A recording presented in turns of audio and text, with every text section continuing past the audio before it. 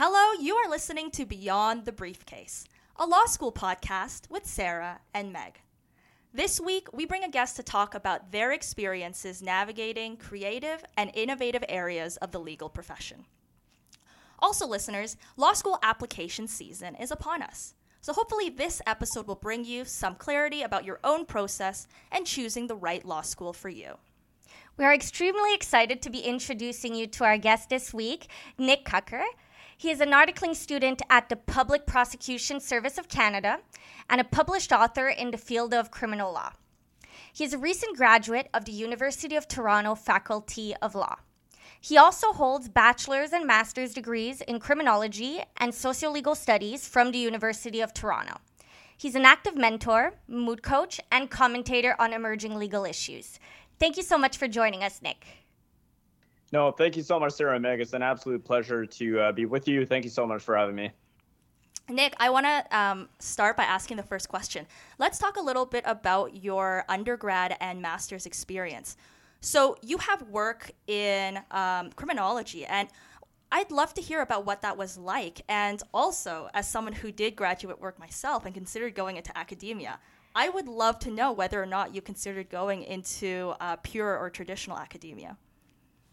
Thank you so much, Meg. Yeah, I've had a complex relationship, I guess, with the academic and the practical sides of criminal law and law more generally.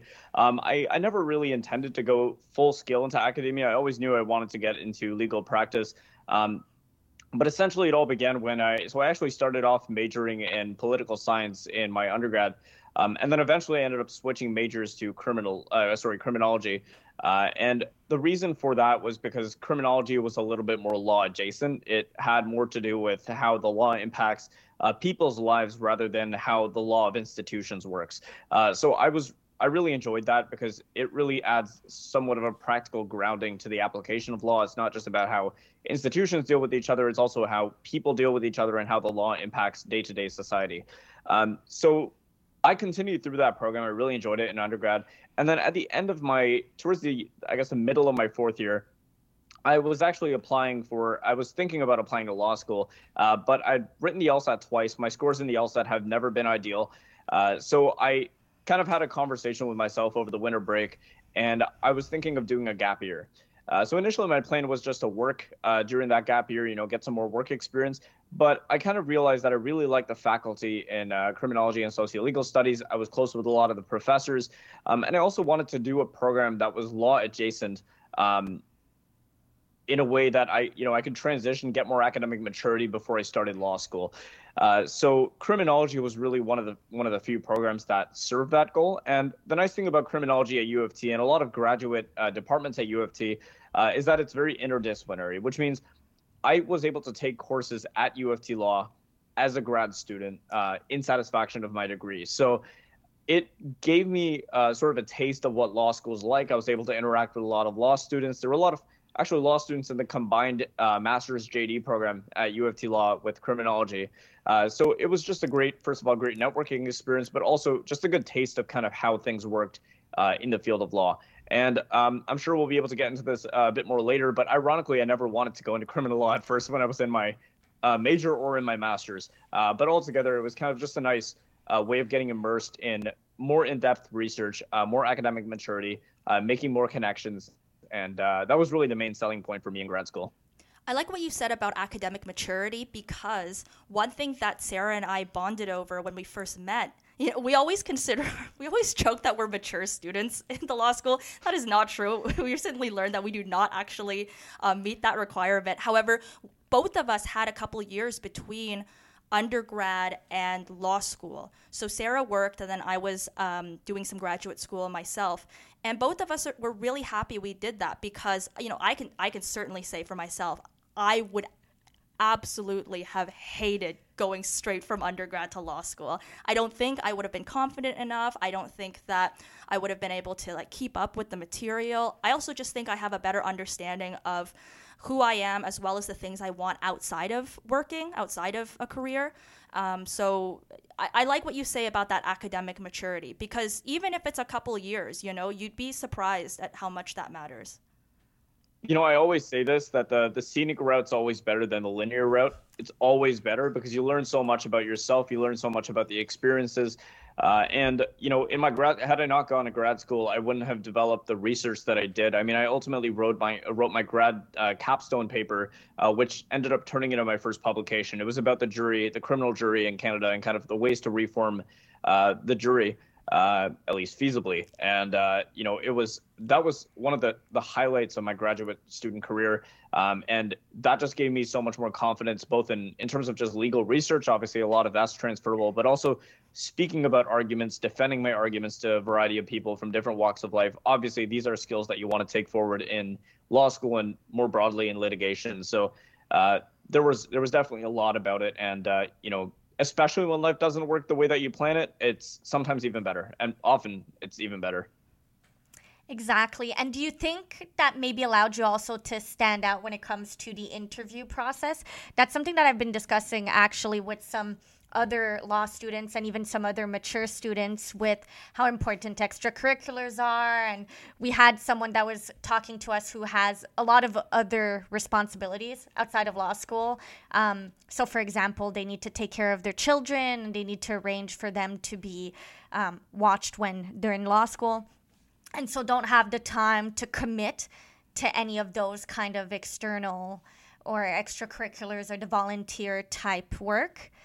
And what we were discussing actually is being able to have that gap, or being able to do kind of further academic studies or anything like that, gives you soft skills that you wouldn't necessarily get from extracurriculars. And oftentimes that's, or at least from my understanding, what law firms are looking for, because that's actually something that is going to be directly applicable to any line of work that you do. So is that something that you felt, at least when you had interviews, like, let's say, the on-campus interviews or whichever interviews you participated in?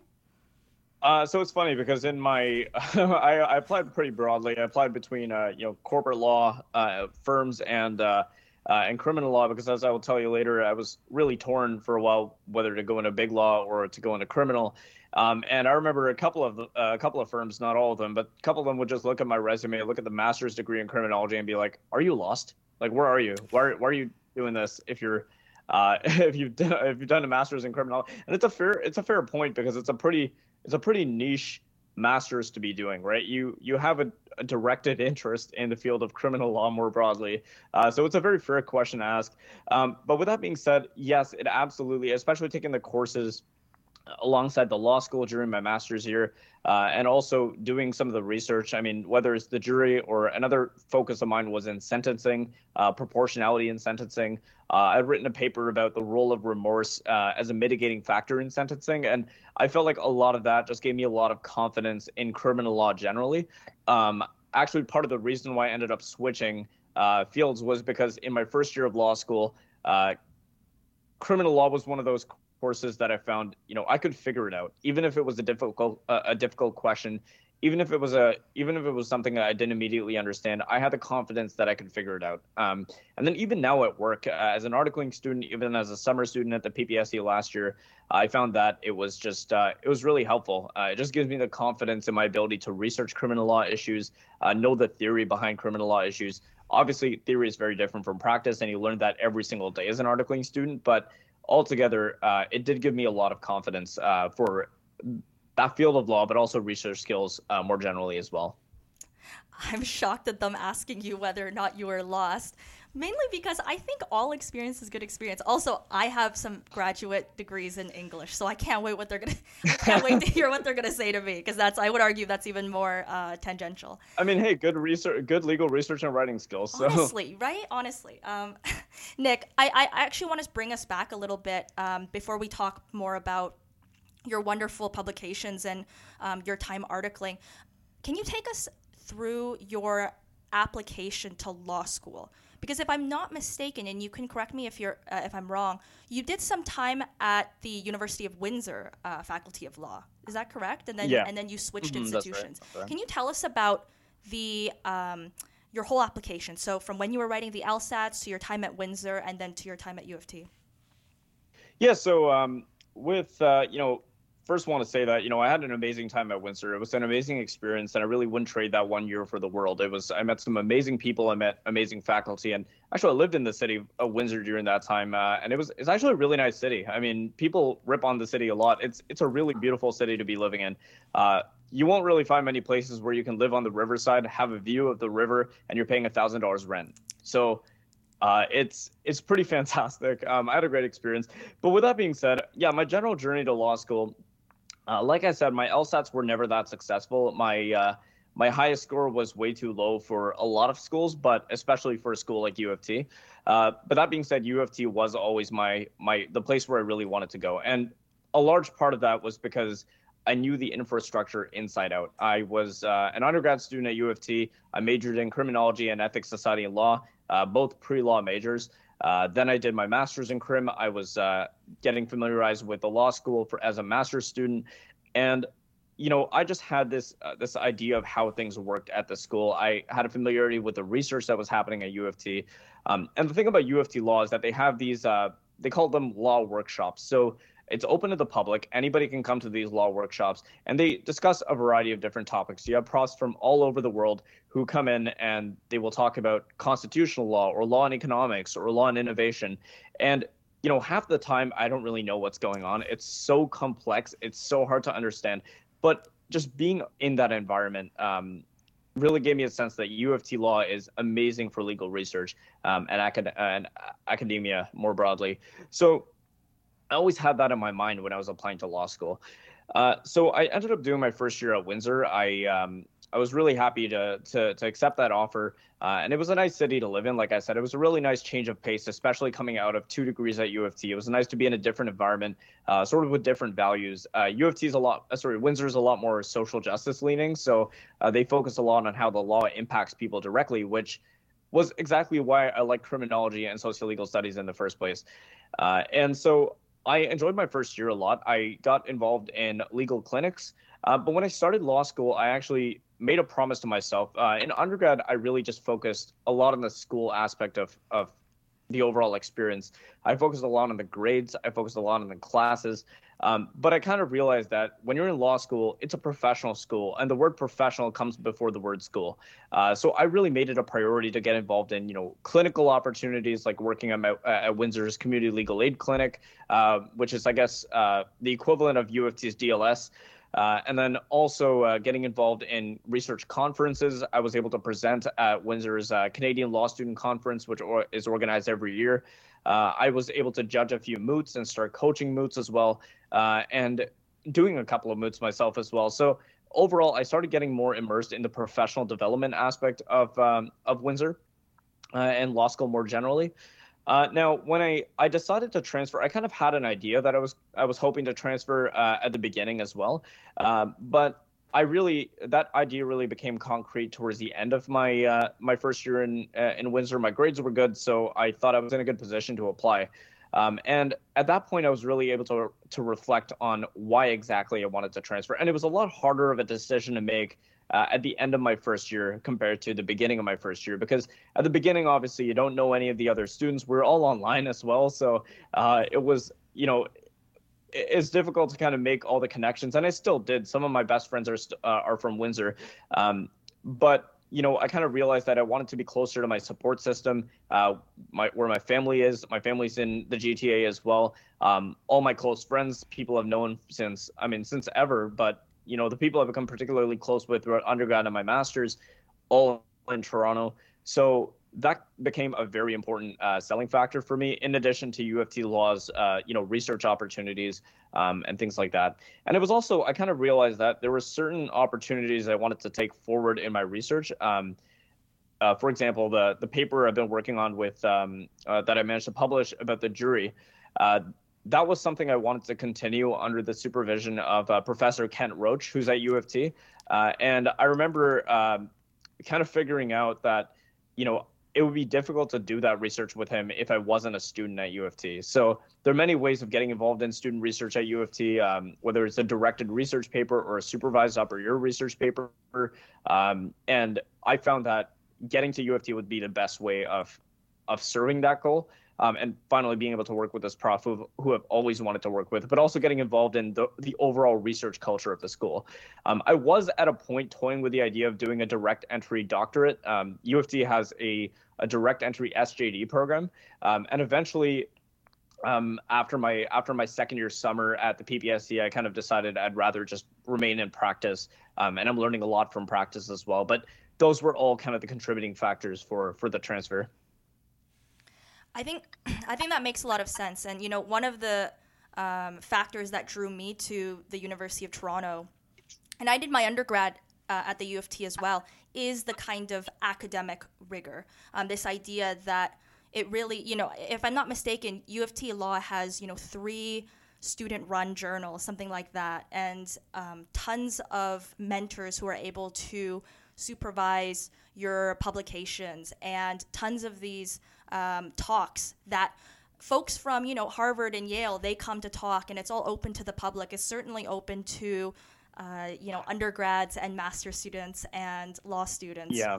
It really is, and we had someone who is doing her 3L at Osgood, and she was on our show, right, and she spoke about why she loved Osgood so much. And I would say that Osgood, similar to Windsor, is also very inclined on the social justice side of things. And I think that's really excellent. But I think for people who are really interested in academic research, who are possibly interested in doing an SJD or some kind of LLM or any kind of master's, U of T is a really excellent program for that. I found, yeah, very much so. And I found that, if you express an interest in academic research, now U of T, it's no secret that the school, there are a lot of people who are interested in corporate law at U of T. And the scene for academic research is not really, it does exist in corporate law, for sure it exists. But I haven't at least met too many people who are interested in academic research from corporate law from that standpoint. But in criminal law, it's always developing. Constitutional criminal law, it's always developing. So I found that, when you express an interest in research to a professor or to a faculty member, to the dean, to the assistant dean, I was able to get very good relationships with them after transferring to U of T. And if you express an interest in academic research, they will move mountains for you. They will make sure that you are able to take that time and, really get into the research that you want to get into. They will make sure that your process is streamlined in terms of getting into the courses that you want to, especially if you convey an interest in research. So I found all of that just to be great for, the development of subsequent research, publications, and things like that. And I found that they really supported me with that. So yeah, extremely grateful for that. That environment really goes a long way. Yeah, that's really good. And actually, I'm not surprised now with just my little bit of experience having started off. I brought up some research interest to some faculty members, and immediately they jumped on it and they wanted to help out. So I feel like it's a very supportive environment for that. Oh, I'm so glad to hear that. Yeah, and it's good that they're doing that from first year on as well. Unfortunately, I obviously wasn't able to experience U of T in first year, but I'm sure that I'd imagine, at least from my experience at Windsor, especially if you're a first-year student who's conveying an interest in research, a lot of people don't come from academia. A lot of people don't do grad school before they come into law school. A lot of people don't have a social science background and are getting immersed into law for the first time. So especially when a professor sees that you as a first-year are interested in research. For me, it was the conference that I presented at in my first year at Windsor. That really goes a long way because a lot of people get very they're really willing to support you, especially if you're expressing that interest so early on, but also at any time during your time in law school. It's really never too late. Nick, our next question actually kind of picks a bone at what you've been saying, because I think there's a bit of a contradiction here. Because on one hand, you say that law school is a professional school, and I completely agree with that, right? And it's really important to put that professional aspect first. And when I think of that, I think of networking, I think of doing clinics, I think of doing all sorts of extracurriculars. But then we've always been told that in 1L, it's really important to get really good grades too. And it's important to meet that school aspect. And that being said, my experience with academic writing, and I have a peer-reviewed article of my own, but in English, in literary studies, I found that process to be so lonely. I found it to be so long, so lonely, so arduous. And honestly, in many ways, pure academia is the opposite of professional schooling, right? Because you're holed in a library or in an archive by yourself. You're doing all sorts of work. Then you're working with these reviewers and editors for sometimes 1 or 2 or 3 years, right? Which is so different from professional schooling. So what has your experience been like working on these peer-reviewed articles, and how have you been able to connect that with this professional aspect of law school? So that's a very interesting question, Meg. And the way I look at it is, when I look at law school as a professional school, I mean, what is a profession? That's ultimately your calling, something that you want to take forward in your career, and that could be academia, it could be practice, it could be a number of things. Because academia is also a career. There's so many career opportunities in academia as well.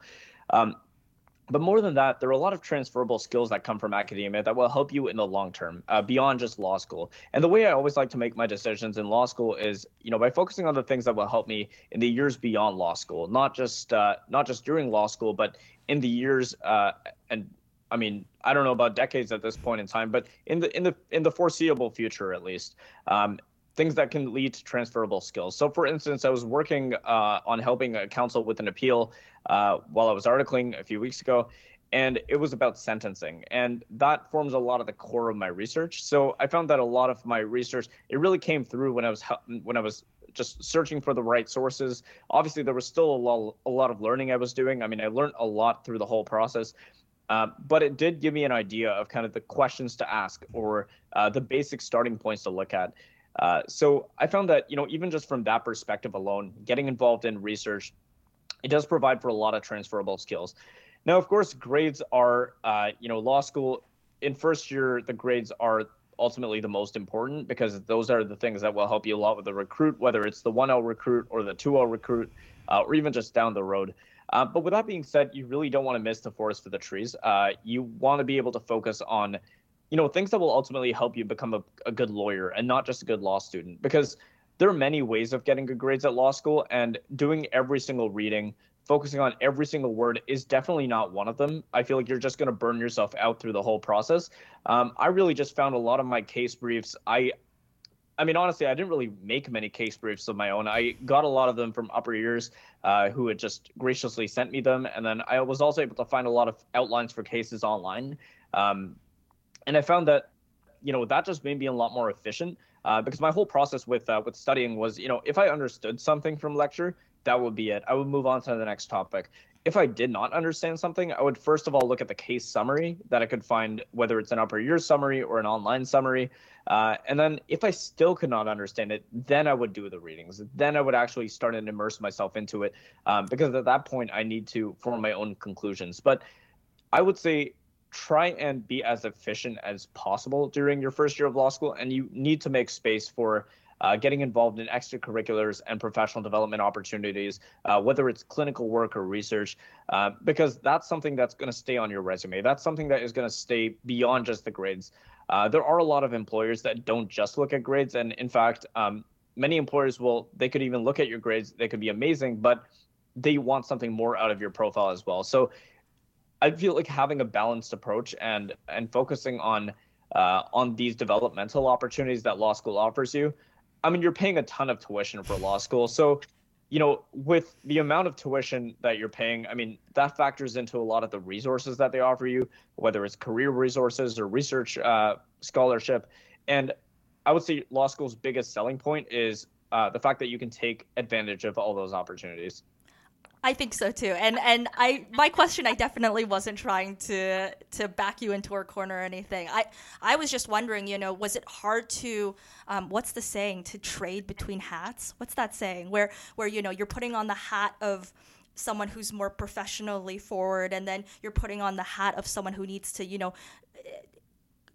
do tons of editing and nitpicking of a potential article, and then you're putting on another hat of having to attend lectures and reading a whole bunch of cases. I just felt like those were many different hats to juggle.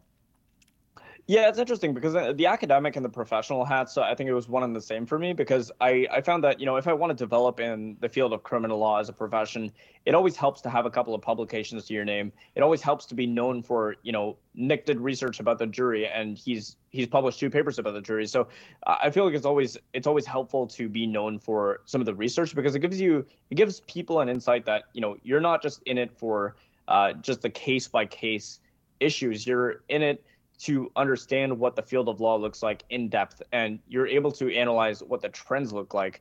And that is something that can really pull you to sort of a higher level of legal practice as well, especially if you go into something like appeals where the conversation is very academic. It really helps to have an insight into how the trends of the law are, not just the black letter law, but also kind of how the law applies, how the law has been discussed by scholars as well as judges. So I felt like that was more or less one and the same. And ultimately, you got to remember that a lot of the ideas that started off in, the Oakes test, for example, that started off as an academic idea. It started off as an idea in research. The confessions rule, the common law confessions rule, which basically prevents false confessions.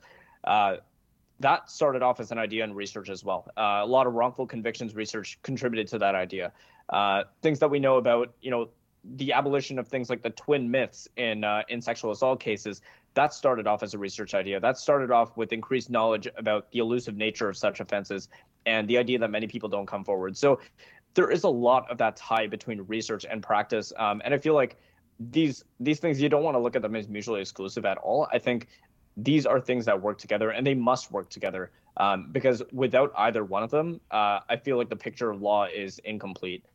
And in terms of the academic side of things, the way I went about law school is I actually prioritized the stuff that was outside the classroom a lot more, because ultimately, again, I wanted to focus on stuff that's gonna help me and benefit me in the long term as well, not just in the short term. So generally, when it came down to talking to professors after class, obviously, if I had questions about the content that was taught in class, and I had many of them, I'd be more than happy to ask those questions, but also I would tail end that by talking about the professor's own research and ask them how that research is going, how how their navigation of whatever they're focusing on is going, because for many of these professors, they're teaching as a passion. This is something they're really interested in, but the core of their career is the research that they're doing, and so getting an insight into that, it makes for good networking. It makes for good an additional learning experience about the stuff that's just beyond the classroom. And so I found those things to be very helpful. Now with school, like I said, I was able to find sort of an efficient process for it. I mean, if I could find cases like outlines online, if I could find outlines given by upper year students to me, and I could find the answer that way, I would just take that. And then I would then go to, in terms of more detail, I'd go into things like the lecture notes, I'd go into the slides. And if I absolutely needed to, I would look into the readings. But I feel like having that sort of a priority list really helped me create a more efficient process. I would select days, designated days to focus on professional development. I think my Fridays were professional development days, so I would either focus on research or work for an externship or a clinic that I was involved in. Thursdays and Fridays, I believe, were those days. And then Mondays, Tuesdays, Wednesdays, I would focus on school after class. Saturdays and Sundays, I took the weekends off. So we're going to ask you more about that later. Yeah, no, that's really good. I like that basically it seems like your law school experience kind of incorporates a lot of things that we've been trying to emphasize with our listeners, actually. So making sure that law is not their whole life and that they have, things outside of law school. So, for example, you making sure that your weekends are free so that you can prioritize potentially some hobbies or seeing friends or whatever it was that you did was very important. And then also just that efficiency piece of working smarter, not harder, is definitely, I feel, the way to go, because law school can get overwhelming very quickly, but typically it's overwhelming if you're kind of imposing it on yourself in the sense that, oh, I'm not doing enough work, I'm never going to do enough work, I have to read it and reread it, and there's always better ways to go about things. And it's important to know, of course, how you learn. For some people, looking at summaries won't be sufficient. They'll have to do the readings. But still, there's ways that they can make it more efficient. So I think that that's really good. And listeners, definitely listen to this advice. If you're going to be starting law school, or if you're in your 1L, it's good to start implementing that now. And then what I find really interesting. Oh, sorry, go ahead. No, sorry. I was just want to add, like, one of the things that really sticks with me is, law schools. Yeah, like you said, it's exactly what you make of it. And it's, if you want it to be overwhelming, if you want it to be hard, it will be. But if you want it to be a process that you will learn from every day, I mean, think about it. For a lot of you who have been applying to law school, how long have you wanted to do this for? Like, if you're on the brink of an exam and you think you're going to fail, how long have you been waiting to feel like, oh my God, I'm going to fail this exam in law school? Like, I mean, it's really just, if you enjoy the moment, I feel like it will do wonders for you. But also, I would say comparisons are inevitable. It's always easy to compare yourselves with people. So I'm not going to sit and tell you not to do that. But I will say, compare yourselves to others to be inspired by them, not to be threatened by them. Because law school is actually a very collaborative environment. And ultimately, the experience is what you make of it. So obviously, I wasn't studying as hard enough as a lot of my peers were, but I was also focused on research. I was focused on my own set of priorities. And that's something that really kept me going, because I just knew what I wanted to do. And I feel like if the moment you know kind of what you want to do, how you want to experience law school for yourself, you will get to where you want to be. You will get the job that you want, whether it's down the road immediately. And again, the scenic route is always better. But as long as you compare yourself to who you were yesterday and really follow your own process, your own goals, it's not just being cheesy. It is the most important thing you can do for your career, because you will do better at it because of that. And speaking of your other interests, speaking of what you did on Friday, you also mooted, I think, quite a bit, and you also coached quite a bit of mooting, didn't you, right? You had quite a bit of experience in all sorts of different tournaments, as well as in laws, which, listeners, if you haven't heard of that, LAWS, that's the Law and Action Within Schools program, which is this really excellent program that has law students helping high schoolers in the Greater Toronto area working on like mock trial and debate and mooting and all sorts of things like that. So, Nick, our next question is, what was it like to be teaching and mentoring oral advocacy to young people? And did these experiences help you throughout law school as well as your current work in articling? Honestly, mentoring is the single most rewarding aspect of my life. It's something that I really, really take great pleasure in. There's nothing that makes me happier. And in terms of mooting, it was an amazing privilege to be able to coach the York University varsity undergrad team last year. And they just did an incredible job. So for context, I didn't moot competitively throughout law school. Unfortunately, with all the research and, some of the other things I was doing, it just took up a lot of my time, and I wasn't able to fit in that time for getting involved in a competitive moot, because it's a lot of commitment that you have to be doing. You're at practice every single week. It's generally a lot of commitment. So I was not able to get into competitive moots in law school, but I did in undergrad. I was mooting almost every year, if not every year. I can't remember if I did it in fourth year or not. But I was mooting almost every year throughout undergrad. I was at the Capital Cup competition, the Osgood Cup. U of T had a relatively new, at the time, a new mooting competition that they were hosting. And then I think I went to McGill a couple of times as well. So overall, that was a really cool experience to get involved in mooting. And then once I was, down the road in law school, after I learned a little bit more from working at the Federal Crown last year, I was able to kind of synthesize the undergrad mooting experience that I had, but with also a knowledge of law, especially criminal law, that I could really impart to the people I was working with. And yeah, just an absolutely incredible team. I mean, it's really a reminder that it's never too early to start something. I mean, some of these students were first, second year students, and some of the best mooters that I know, some of the best advocates that I know. And I believe one of them had even won in the top team on a couple of occasions. So, it's really, like, mentoring is always a reminder when you see how amazing people do and how many contributions they have to make, no matter how early on they are. It's never too early to start something, and it's never too early to excel at it. I actually did mock. I didn't moot at all in my undergrad because I was so burnt out from it. But I did mock trial all 4 years of high school, Oh and yeah. we had a lawyer coach who had to have been working. Had to have been volunteering all of his time, but he helped us out on morning practices, evening practices. We competed in Ontario, we competed internationally, and honestly, Wow. that guy, like, without a doubt, my family, like, none of my family, I don't come from a family of lawyers. Like, I didn't really know that was like a potential career to go into. And that guy single-handedly, I think, convinced everyone on my mock trial team to at least apply for law school. And I think it's 10 for 10, if I'm not mistaken. Every single person that he coached is either finishing up in law school, finishing up law school, or is a lawyer now. Like, it's an insane Wow. rate. And That is an impact. it's so impactful. And, I need to reach out to him again because without a doubt, he shaped the course of my life. Like, there's no doubt about it. So I have a lot of admiration for people who donate quite a bit of their time in oral advocacy and helping young people, because I really do think that you can learn so much as a teacher, but then especially as a student, you learn so much from these kinds of people. No, absolutely. And actually, you bring up laws, and it kind of relates to this point because giving back to laws, it was a really meaningful experience for me because of kind of the way that I started my interest in law to begin with. So actually, 10 years ago, around this time, that's when I first developed the idea that law might be something I wanted to pursue in my career. Because 10 years ago, I was part of this program hosted by U of T Law. It's called the Youth Summer Program, and it caters to high school students, and they have a medical school division as well, but they also have a law school division.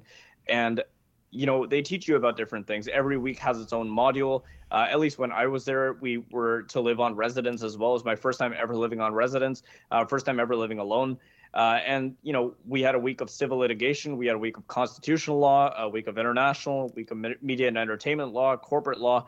We go to law firms as high school students. We go to courts. We did our mock trial in the federal court. I will never forget that experience. And so that experience really inspired me to pursue law. Just being around such dynamic and motivated students. I can't say the same about my level of motivation at the ripe age of grade 10, but I mean, that really changed my life. It just made me a new person. And so the parent organization for YSP, the tuition that goes into YSP funds the laws program. It basically funds the laws program. Laws, as many of you know, is a nonprofit dedicated to high school students in particular, to get them interested in a legal career. It goes around all different schools, and they really just inspire a lot of people to pursue law, or at least consider it, give them an insight into the next steps. So my capacity in laws, it wasn't as much of an instructor or facilitator. I think I facilitated and instructed a couple of things, I think towards the end of my third year. But a lot of my role was focused on outreach. A lot of my role was actually sharing this exact story that I've been sharing with you about, how this program inspired me and how this really just changed my whole perspective, and getting more high school students interested in it. So a lot of my work was sitting at admissions days, at tabling, and talking to parents, talking to students. And it was actually really cool because I would meet some grade 12 students, grade 11 students. They're asking me if I've read this particular appeal decision. And I'm like, I didn't even know what an appeal was when I was that age. So I was really just impressed. And again, yeah, it's never too early to excel. It was really cool to be able to give back with that whole group. And actually the person who was heading laws back then when I was a student at the YSP program is now one of the assistant deans at U of T Law. So I owe a tremendous amount of gratitude to Eleanor Dimitrova. She's just fantastic, and really the reason why I'm speaking for you right now, the reason why I went to law school, and the reason why I'm in the career that I'm in. So it was an amazing opportunity to be able to give back to that program. I love that. And a lot of the times, what inspires us to go into law school or to do different things in life is sometimes it's these minor experiences that you didn't think would be so impactful later on, or these people like for you with your mock trial coach, right? That although they were potentially a significant part of your life at the time, you don't realize until later on how much of an impact they had, and how inspiring they were. And I just think that's amazing, honestly. Absolutely. And so, Nick, you're also, I would say, very much of a self-starter.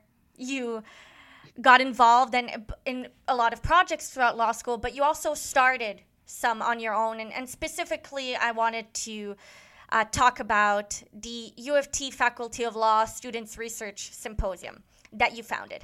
So I wanted to hear a bit more about it and what it was like to start a program like that, because it does take a lot of time, of energy, of planning, and you had to juggle a heavy workload and probably some job applications and everything at the same time, and your own research. So just tell us a bit about that, and maybe how the idea came to you and how you actually made it happen.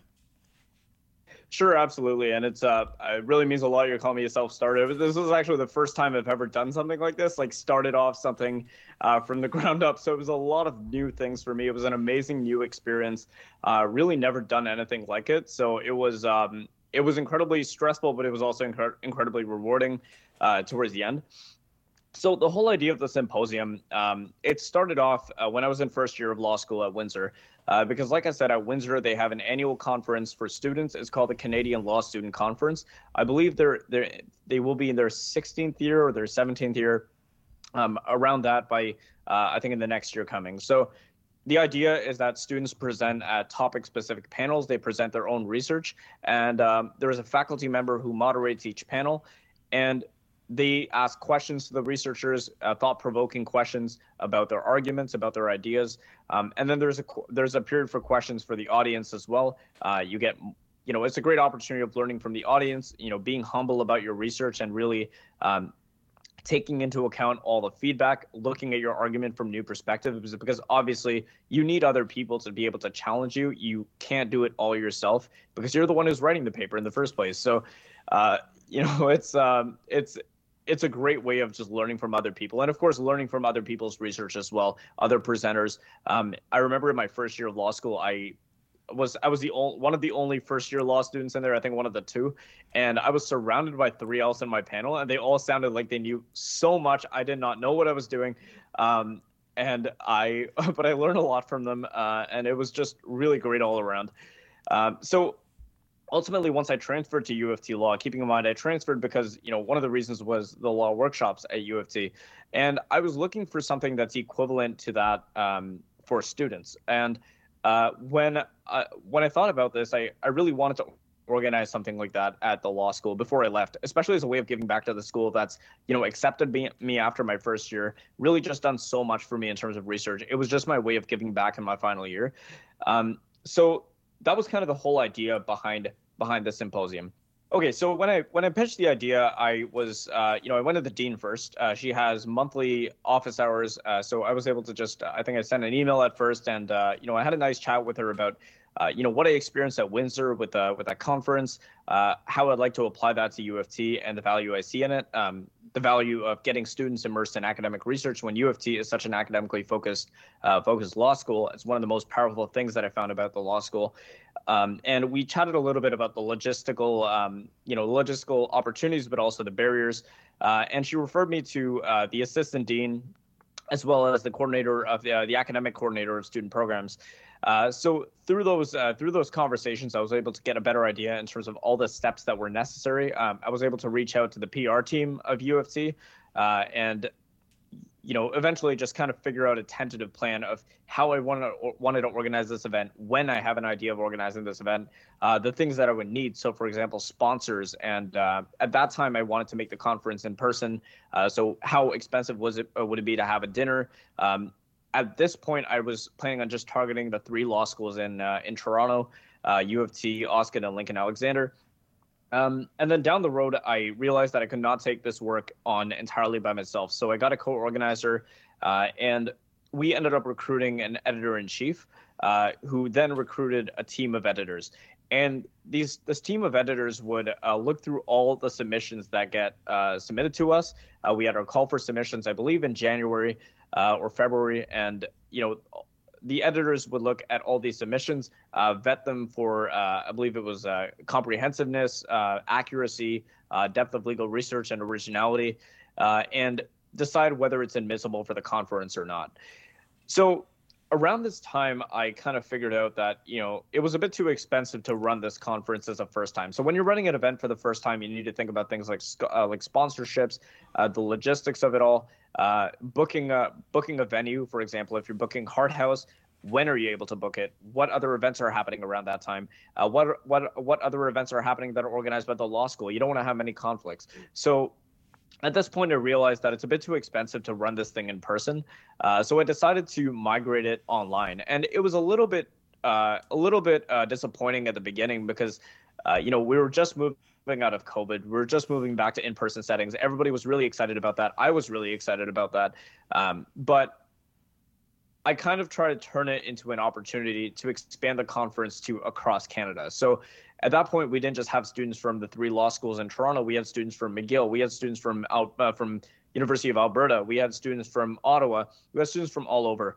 And I think that added a lot more of the popularity of the conference at large. We were able to reach out to law schools all around the country. We emailed all the assistant deans, all the student law societies in every school. And altogether, it ultimately manifested into a really nice event. The students brought in amazing research, and we were also really grateful to get sponsorship from Castles for 2 awards, the Best Submission Award and the Best Presentation Award. And then additionally, we had an award, a non-monetary award, going to the best submission from a U of T law student. So that would kind of be your second place submission from a student at U of T law. Going forward, I mean, we have recruited our inaugural president for the conference in a year ahead now, and I'm really looking forward to helping it out any way I can. I mean, I'm hoping to fund the conference financially down the road as well, because it's definitely something that I wanted to stick with the U of T law, because it's really just such a powerful experience. I mean, being at all the workshops in my undergrad and my master's, even in law school, I really saw that, getting students involved in this research can give an amazing experience. Getting them to talk to faculty members at the law school who ask them questions, or other audience members, people who have publication experience. I feel like it's just a great opportunity for them to network and develop their arguments even further. So altogether, it was really the single best event the best experience that I've had at the law school.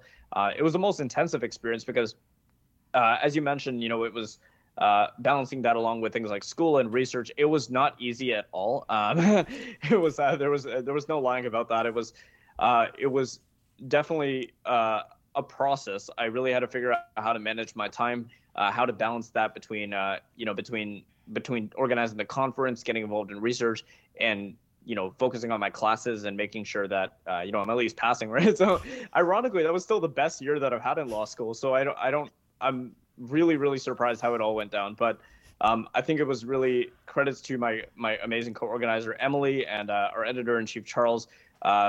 They really, and the entire editorial team, they really kept this thing going. And, there were days when I wasn't able to work. I was super burnt out. And then Emily was able to take over, and then vice versa. We were an amazing team. So, you really need the teamwork to make this happen. But it was definitely a very rewarding project to be part of.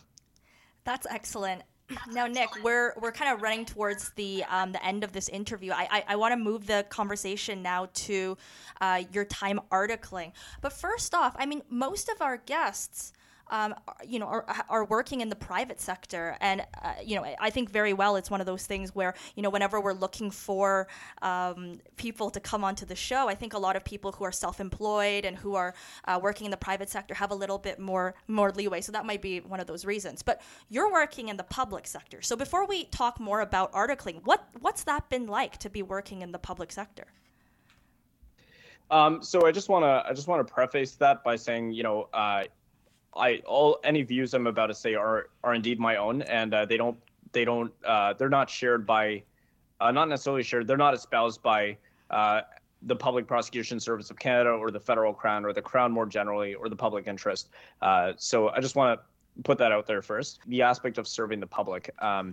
It's been really, really rewarding to be able to work with, one of the reasons why I was really interested in crown work was the ability of balancing, the role of the crown. I'm sure you both will learn this in criminal law later on. There's a really important case called Boucher and the Queen, in which Justice Rand, as he then was, said the goal of the crown is not about winning or losing. It's not about obtaining a conviction. It's about making sure that things are as fair as possible, that balance the rights of the public and everybody involved. So I feel like it's one of the areas where you can really balance the interests of the accused, the public interest, and it's something that really sort of changes your approach. You learn how to become a fairer person in the whole process. So yeah, no, it's that's one of the biggest takeaways of that for me, like being able to serve the public and balance a number of interests. Yeah. And so to go a bit more into that, into your articling experience, what's that been like for you? If you would compare it also in terms of how busy you are and compare that to law school. Of course, we know that you had very strong time management skills and you had kind of a set way of going through law school, but still it would be probably interesting for some of our listeners to kind of know that difference between practice and then when you're actually studying. No, absolutely, and I think one of the biggest transitions has been knowing the difference between theory and practice, because there's a lot of research that I've done in sentencing or juries, for example, and I will always have conversations with senior counsel, who always tell me, oh, that's good research, but it doesn't work like this in practice. This is how it works in practice, and I think you really get that insight. I mean, even before articling, just by going to court as often as you can, just going to observe. It's all open to the public, so you can always observe court, and you really see kind of how the things that you would learn in criminal law in law school, they might be the same, they might differ, but really knowing kind of how the theory is different from practice, I think that's been one of the biggest learning points for me, and I learned that every single day. Even today, I attended drug court for the first time, drug treatment court, where you have individuals who've I attended a graduation at drug treatment court, which is where you have individuals who've been sober for a number of years, who are now making amazing jobs and reconnecting with families. And you really see how the law applies in action and not just how it applies in theory.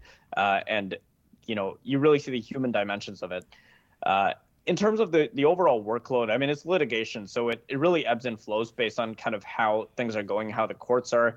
Usually September to, I guess, mid-December is quite busy. And then the summer is a little bit more laid back, especially on the jury trial side of things. Judge alone trials still do exist in the summer.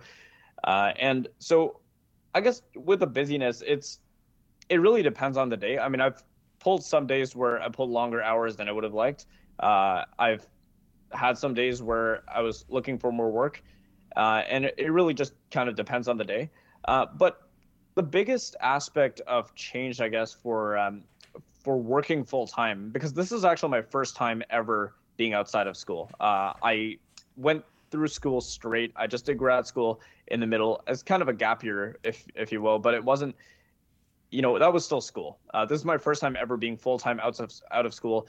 Day after Labor Day was an absolutely wild experience, realizing that I'm not in school for the first time. But related to that, is this idea of longevity. You really want to look after your longevity. What I mean by that is, it's very easy to have, time brackets when you're in school. For example, when your reading week is, when your winter holiday break is, when your summer break is. And so you're able to actually have it in short bursts of energy when you're working or you're studying, because that, okay, at this point I'm going to have time off, and it's a hard set thing. I will be having time off during reading week, or I'll be having time off during the winter holidays. Now, when you're working full time, you have to really organize those days yourself. You need to know when you need to take a holiday. You need to know when you want to take a holiday. You need to know when you have to balance taking a vacation with the demands at work and how busy the courts are. So I feel like knowing yourself in a way that, you can organize those things for yourself, and listening to your body, listening to your mind, um, you know, such that you know how to take care of yourself. I think that's kind of one of the biggest transitions, because ultimately, if you are working and you've decided on continuing to work, you'll be working until you retire. So that's a long time. You need to kind of figure out like how to negotiate that boundary. And that does not mean saying no to work. I mean, when you're starting out, you do have to be involved in as much as you can, so you can learn yourself and get the maximum learning experience that you can.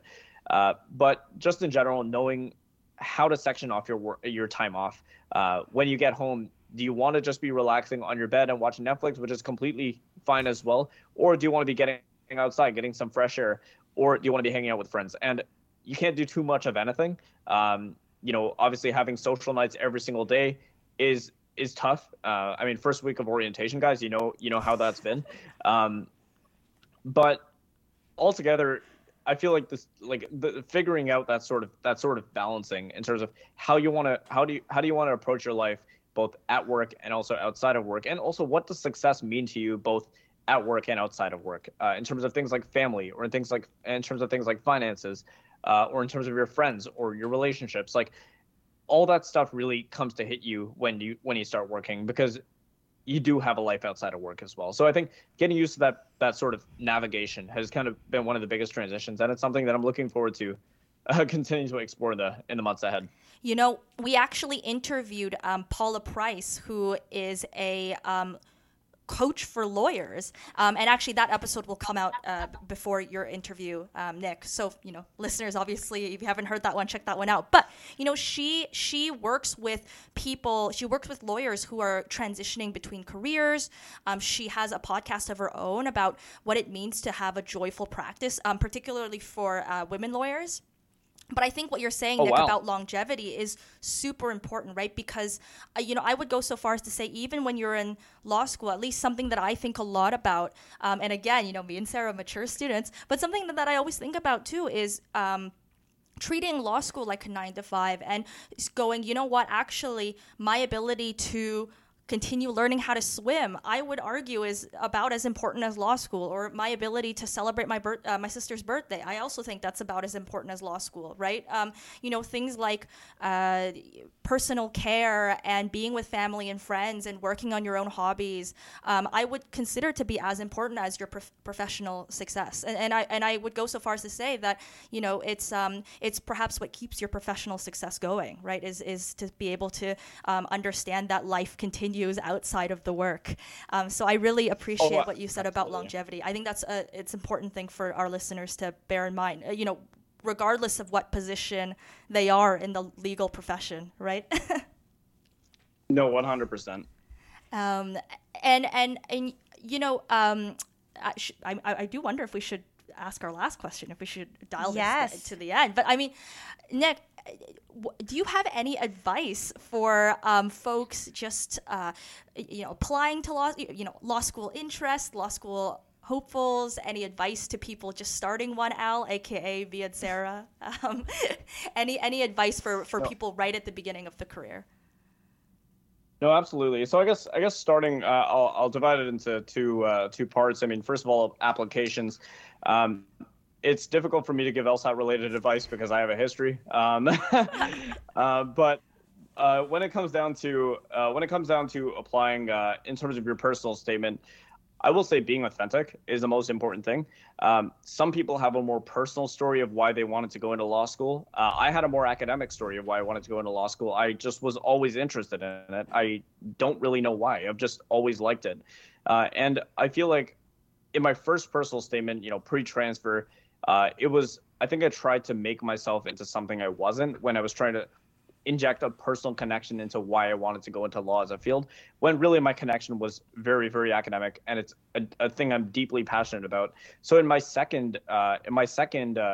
transfer application, I felt like I was a lot more authentic in the process. I was talking about, first of all, what I like about U of T, but also the kind of legal issues that I'm interested in, the kinds of things that I want to continue developing in my research, and why law school is a boat that will take me there.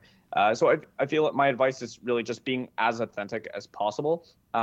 if your thing is about illegal commentary and, how you believe being at this law school will help you advance a legal issue, and only this law school can do that, then go for it. It doesn't necessarily need to be a personal story. I mean, it does help sometimes, but it doesn't necessarily need to be one. Your best story is the one that's most authentically representing you. In terms of for anyone who's starting law school, like I said, focus on the 20-year you. Focus on being a good lawyer. Don't just focus on being a good law student. It gets really tempting to immerse yourself a lot with grades, but obviously it is important, but take shortcuts if you can. Find efficient ways of getting to the same answer. And I always say this, it doesn't matter how many pages you read. It doesn't matter how much you study. All that matters is that your product is the correct one. So it's, if you can find the answer by looking at one page instead of 50, guess what? You found the right answer and you'll get the grade for it. And obviously, some days you need to do a bit more digging through the sources, some more digging through your readings. But really, as you get through law school, start to figure out what kind of process is more efficient for you. Do you learn better in lecture? Do you learn better in readings? What do you retain more? And figuring out ways of being as efficient as possible, because you do need to have that time for both taking care of yourself, but also getting involved in professional development opportunities, research if you're interested in, extracurriculars, coffee chats, networking. I feel like all that stuff will really not only take you through your first year of law school or 3 years of law school, it will take you through for the rest of your career. So I would say focus on that career and never forget that career. Your resume should be longer than your transcript. I love that. I think that's a great way for us to end. Thank you so much, Nick. No, it's my absolute pleasure. Thank you for having me.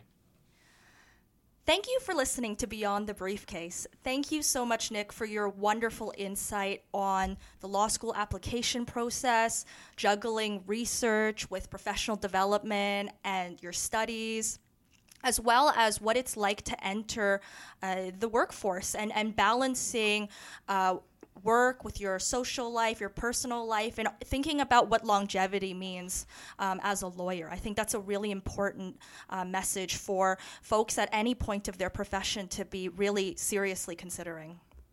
If you are interested in learning a little bit more about Nick, how should we find you? How should we get your information? No, absolutely. Yeah. So you can follow me on Instagram at Dose of Nick. That is DOSEOFNIK. Or you can connect to me on LinkedIn. My name is Nick Khakhar. It's NIKKHAKHAR. So yes, it's KHA twice.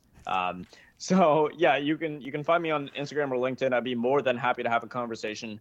And it really goes both ways. I made reaching out to people a priority when I was in law school, and I'd be absolutely more than happy to offer any words I can for you as well. Gotta pay it forward. And listeners, we will be including Nick's information in our episode description as well.